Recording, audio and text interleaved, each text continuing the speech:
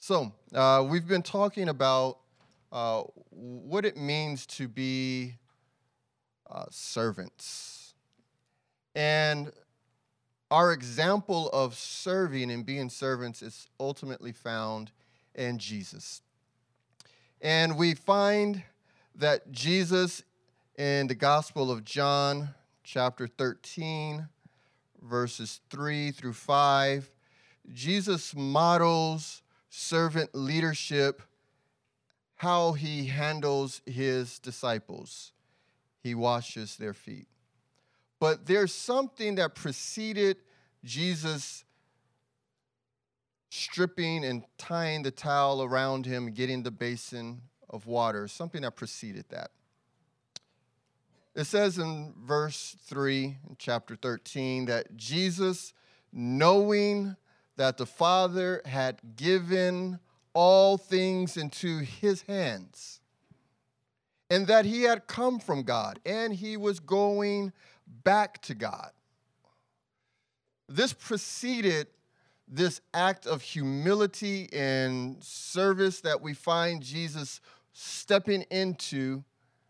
And I think this is really key because this is the place that we are called to. We are called by God friends. As a matter of fact, there's a place where it says, I don't call you servants. I call you friend. We are in union with God. We are seated in Christ Jesus in heavenly places.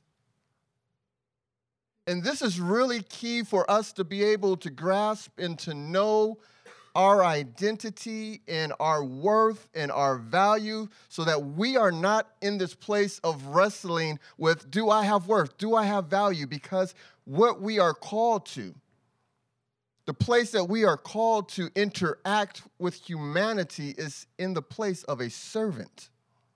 But if we are wrestling with insecurities of significance, it's going to be very, very difficult for us to actually get down and serve. Because we'll find ourselves fighting for significance. We'll find ourselves looking for the next thing to build ourselves up instead of for the opportunity to kneel and get down. And so Jesus is modeling this, and he's telling his disciples later in that same chapter, if I'm your teacher, if I'm your Lord, if you call me teacher and Lord, and you're right to do that, but if I, being your teacher and your leader, have modeled this type of servanthood to you by washing your feet, I'm also calling for you to follow me in this likewise.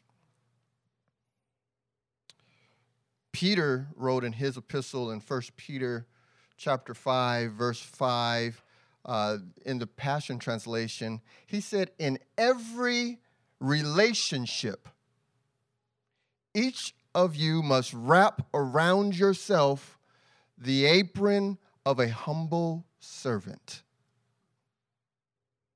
In every relationship.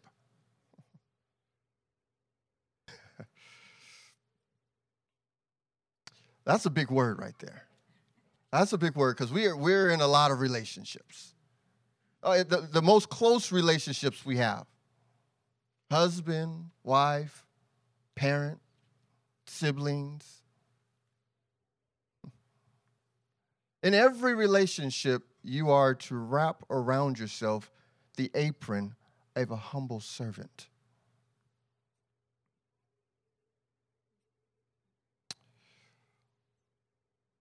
Jesus was turning the world upside down.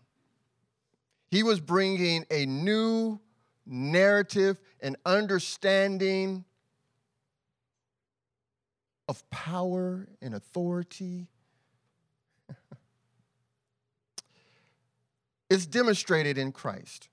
We find in 2 Corinthians chapter 4, verse 6, it said, for God who said, let there be light in the darkness, had made this light shine in our hearts so we could know the glory of God that is seen in the face of Jesus Christ. In order for us to know the glory of God, we have to see it revealed in the face of Jesus. And Jesus' face was postured in a place of serving.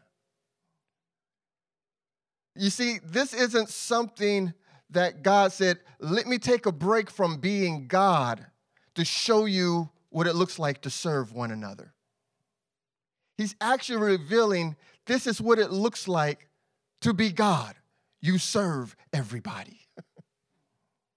This is a revelation of God. This wasn't Jesus saying, I'm going to step out of being God to be a servant. He's revealing this is what God looks like. He serves.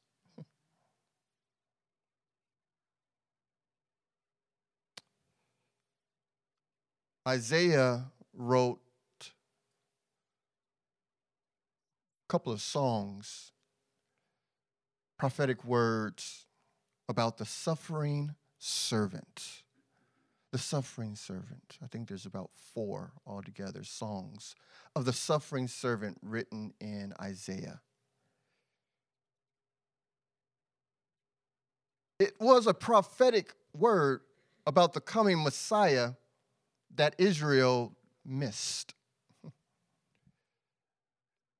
They didn't understand who Jesus was when he came because they didn't understand that what Isaiah was writing about the suffering servant was speaking about their coming Messiah. They thought the suffering servant was dealing with, and there's a part of it that was like, yeah, it's dealing with Israel as a nation. They're the suffering servants of God. They're suffering in exile. They're suffering in these places and these locations. But ultimately, what Isaiah was writing, and I don't even know if he realized what he was writing, was a prophetic word about the coming king, Messiah, that they were waiting for. And in their mind, it's like, this is how power is operated. This is how you move in power. It's through force. It's through domination. It's through who is the strongest in battle. This is how you conquer. This is how you reign. This is how you rule. And so when Jesus came as a servant, they totally missed him. Because Jesus came not as a warrior on a horse with a sword, but as a servant on a donkey with a basin of water to wash feet. And it totally went over their head. They totally missed it. This is not how things operate. And of course, Jesus' message begins with repent. Repent, because my kingdom is here, and my kingdom does not operate the way that the world system operates. If you want to be great and a leader in my kingdom, you have to be the servant of all.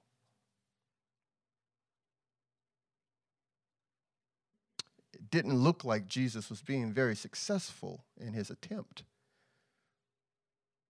Because what he was coming to do ultimately got him in trouble with the religious rulers and the political rulers of his day.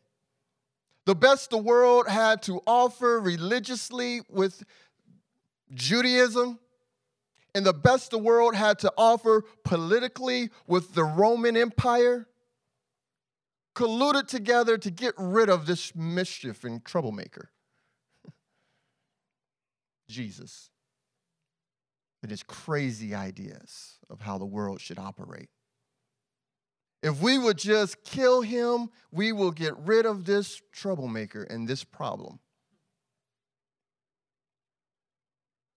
But what they didn't realize was Jesus was ultimately displaying the ultimate surrender of a servant by allowing himself to be tortured and put to death.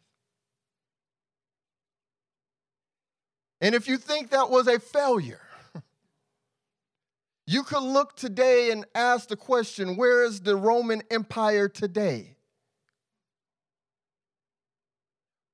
And then ask the question, and how has the expansion of the kingdom of heaven gone since then?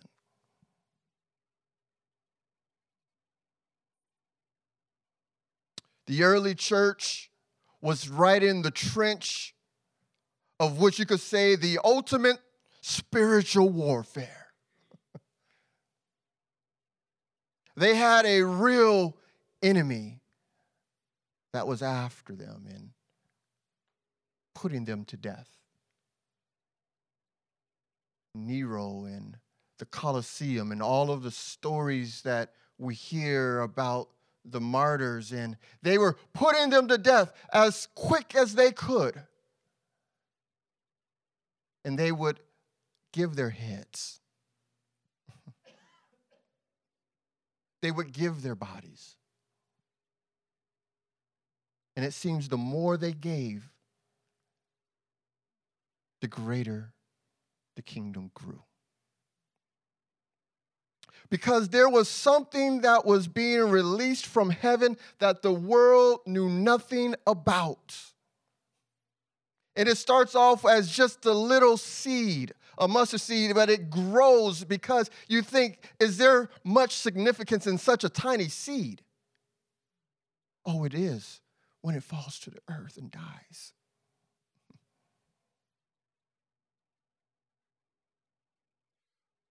We are called to follow a suffering servant.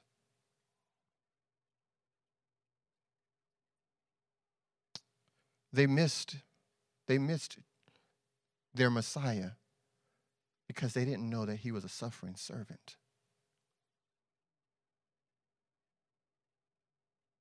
Some still miss him today.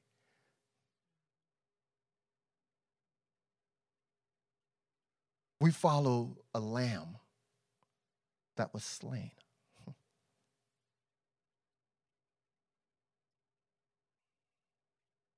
And his kingdom still comes the same way. By those willing to give of themselves to serve. Oh, I'm telling you, it's not glamorous. It doesn't feel good. It doesn't look like you are in charge. It doesn't look like you are powerful. It does not look like you are the dominant force. But it's a different kingdom. And it's a different world. And it's counterintuitive to everything that we think we know and understand about power and authority. Jesus turned all of that upside down, and people still miss that today. They want to put the cross on a shield and go to battle.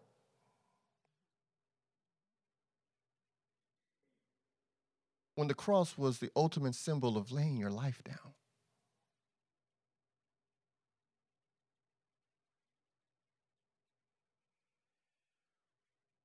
Rulers rule from the seat of authority. They sit. They don't stoop down. But Jesus, God, stoops down.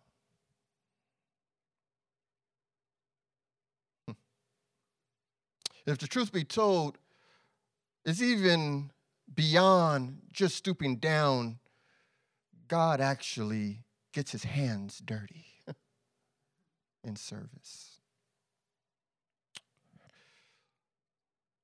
Psalm 113 goes like this.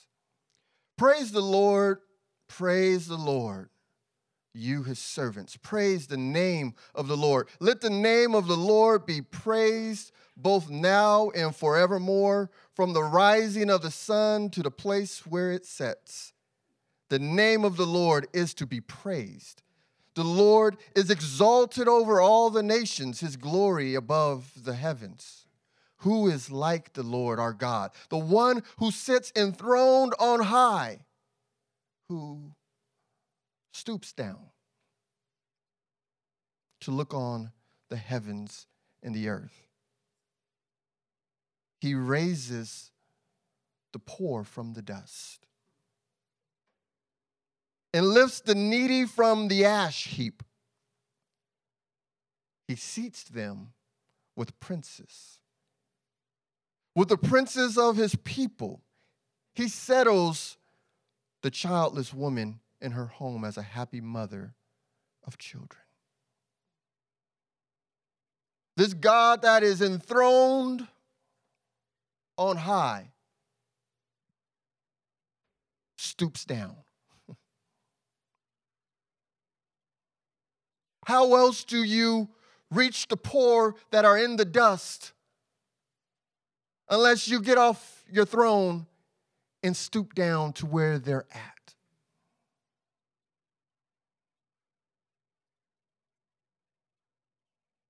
Psalm 18, verse 35 in the Passion says, "You empower me for victory with your wraparound presence. Your power within makes me strong to subdue. And by stooping down in gentleness, you strengthened me and made me great."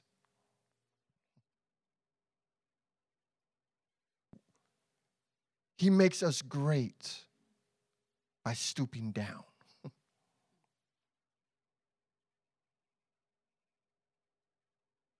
He stooped down when he washed his disciples' feet.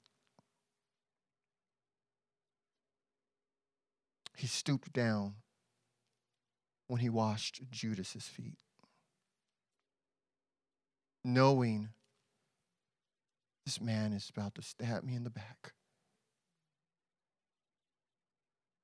He's going to greet me with a kiss. He's going to flatter me with words. But then he's going to ultimately stab me in the back. And I still choose to stoop down and wash his feet. He also stooped down, we find in the Gospel of John, the 8th chapter.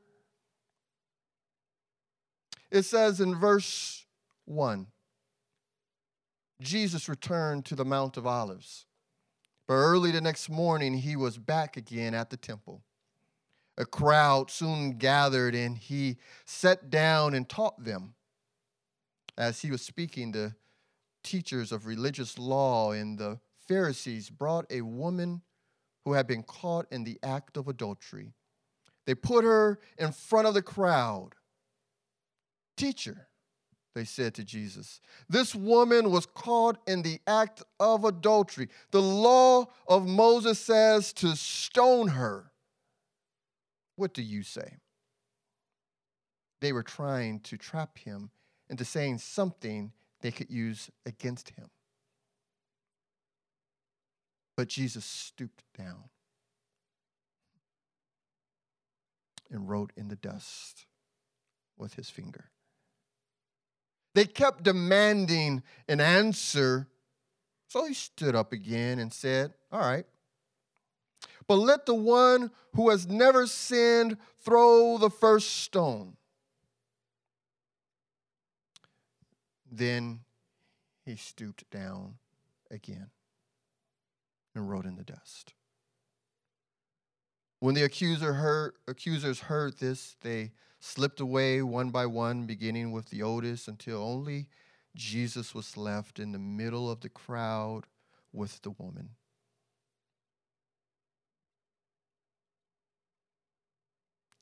Jesus descended lower than anyone else. They came with this woman and brought her before him. There's a mob that's forming. They're starting to get agitated because they know what should be coming next. And they bring this crowd and this woman to Jesus.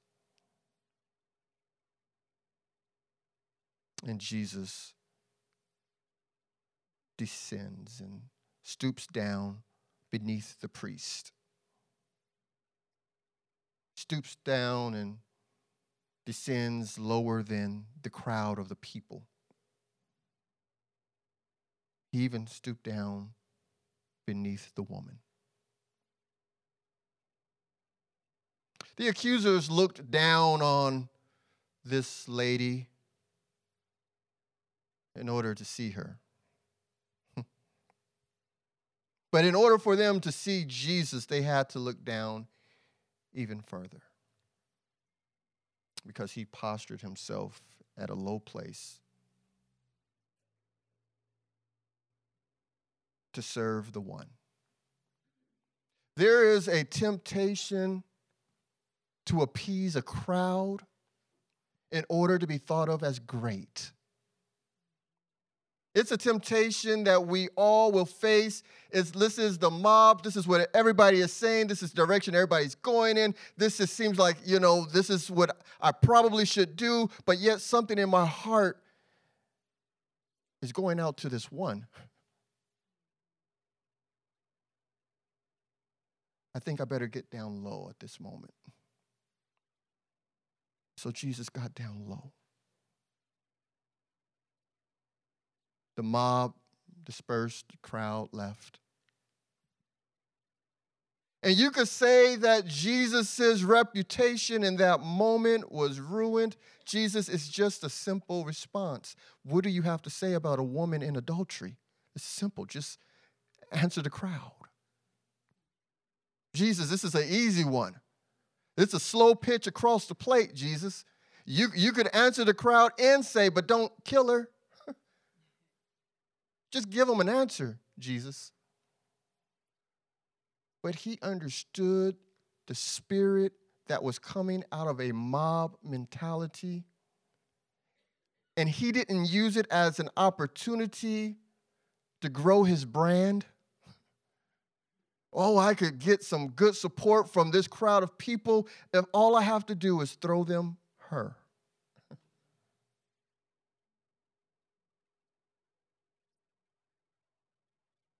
He let the crowd think whatever they wanted to think. He let the crowd leave from there with whatever opinion they wanted to have about him. And he stooped down to serve the one.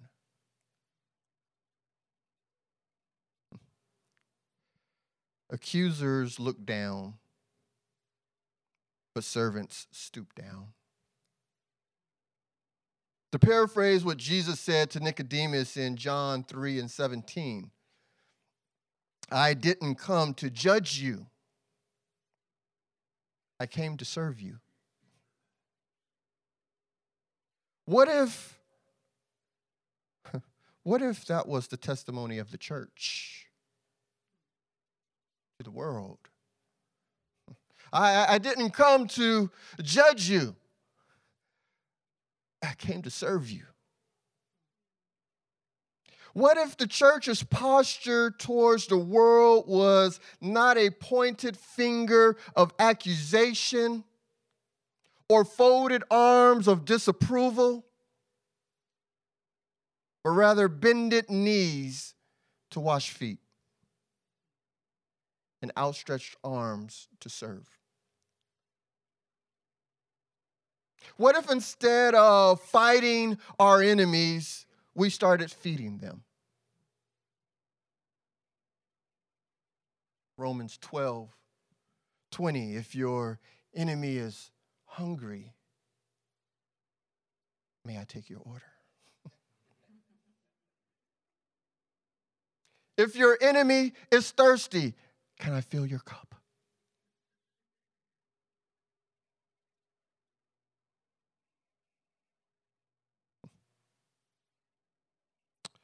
This would radically change the conversation on the war on culture.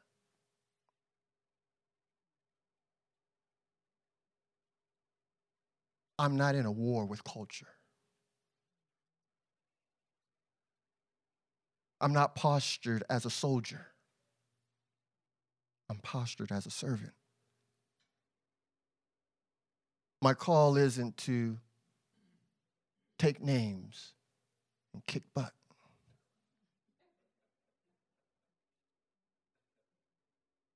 But it's to take orders and serve tables.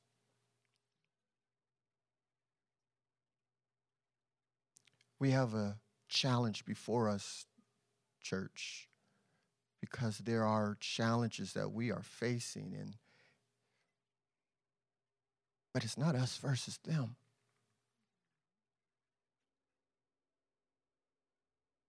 It's time for us to know who we are, to know that all things have been given to us, to know from where we came and where we are going, so that we could strip down in humility and take the form of a servant, tie a towel around our waist, fill a basin with water, and get down to serve humanity. Let's stand.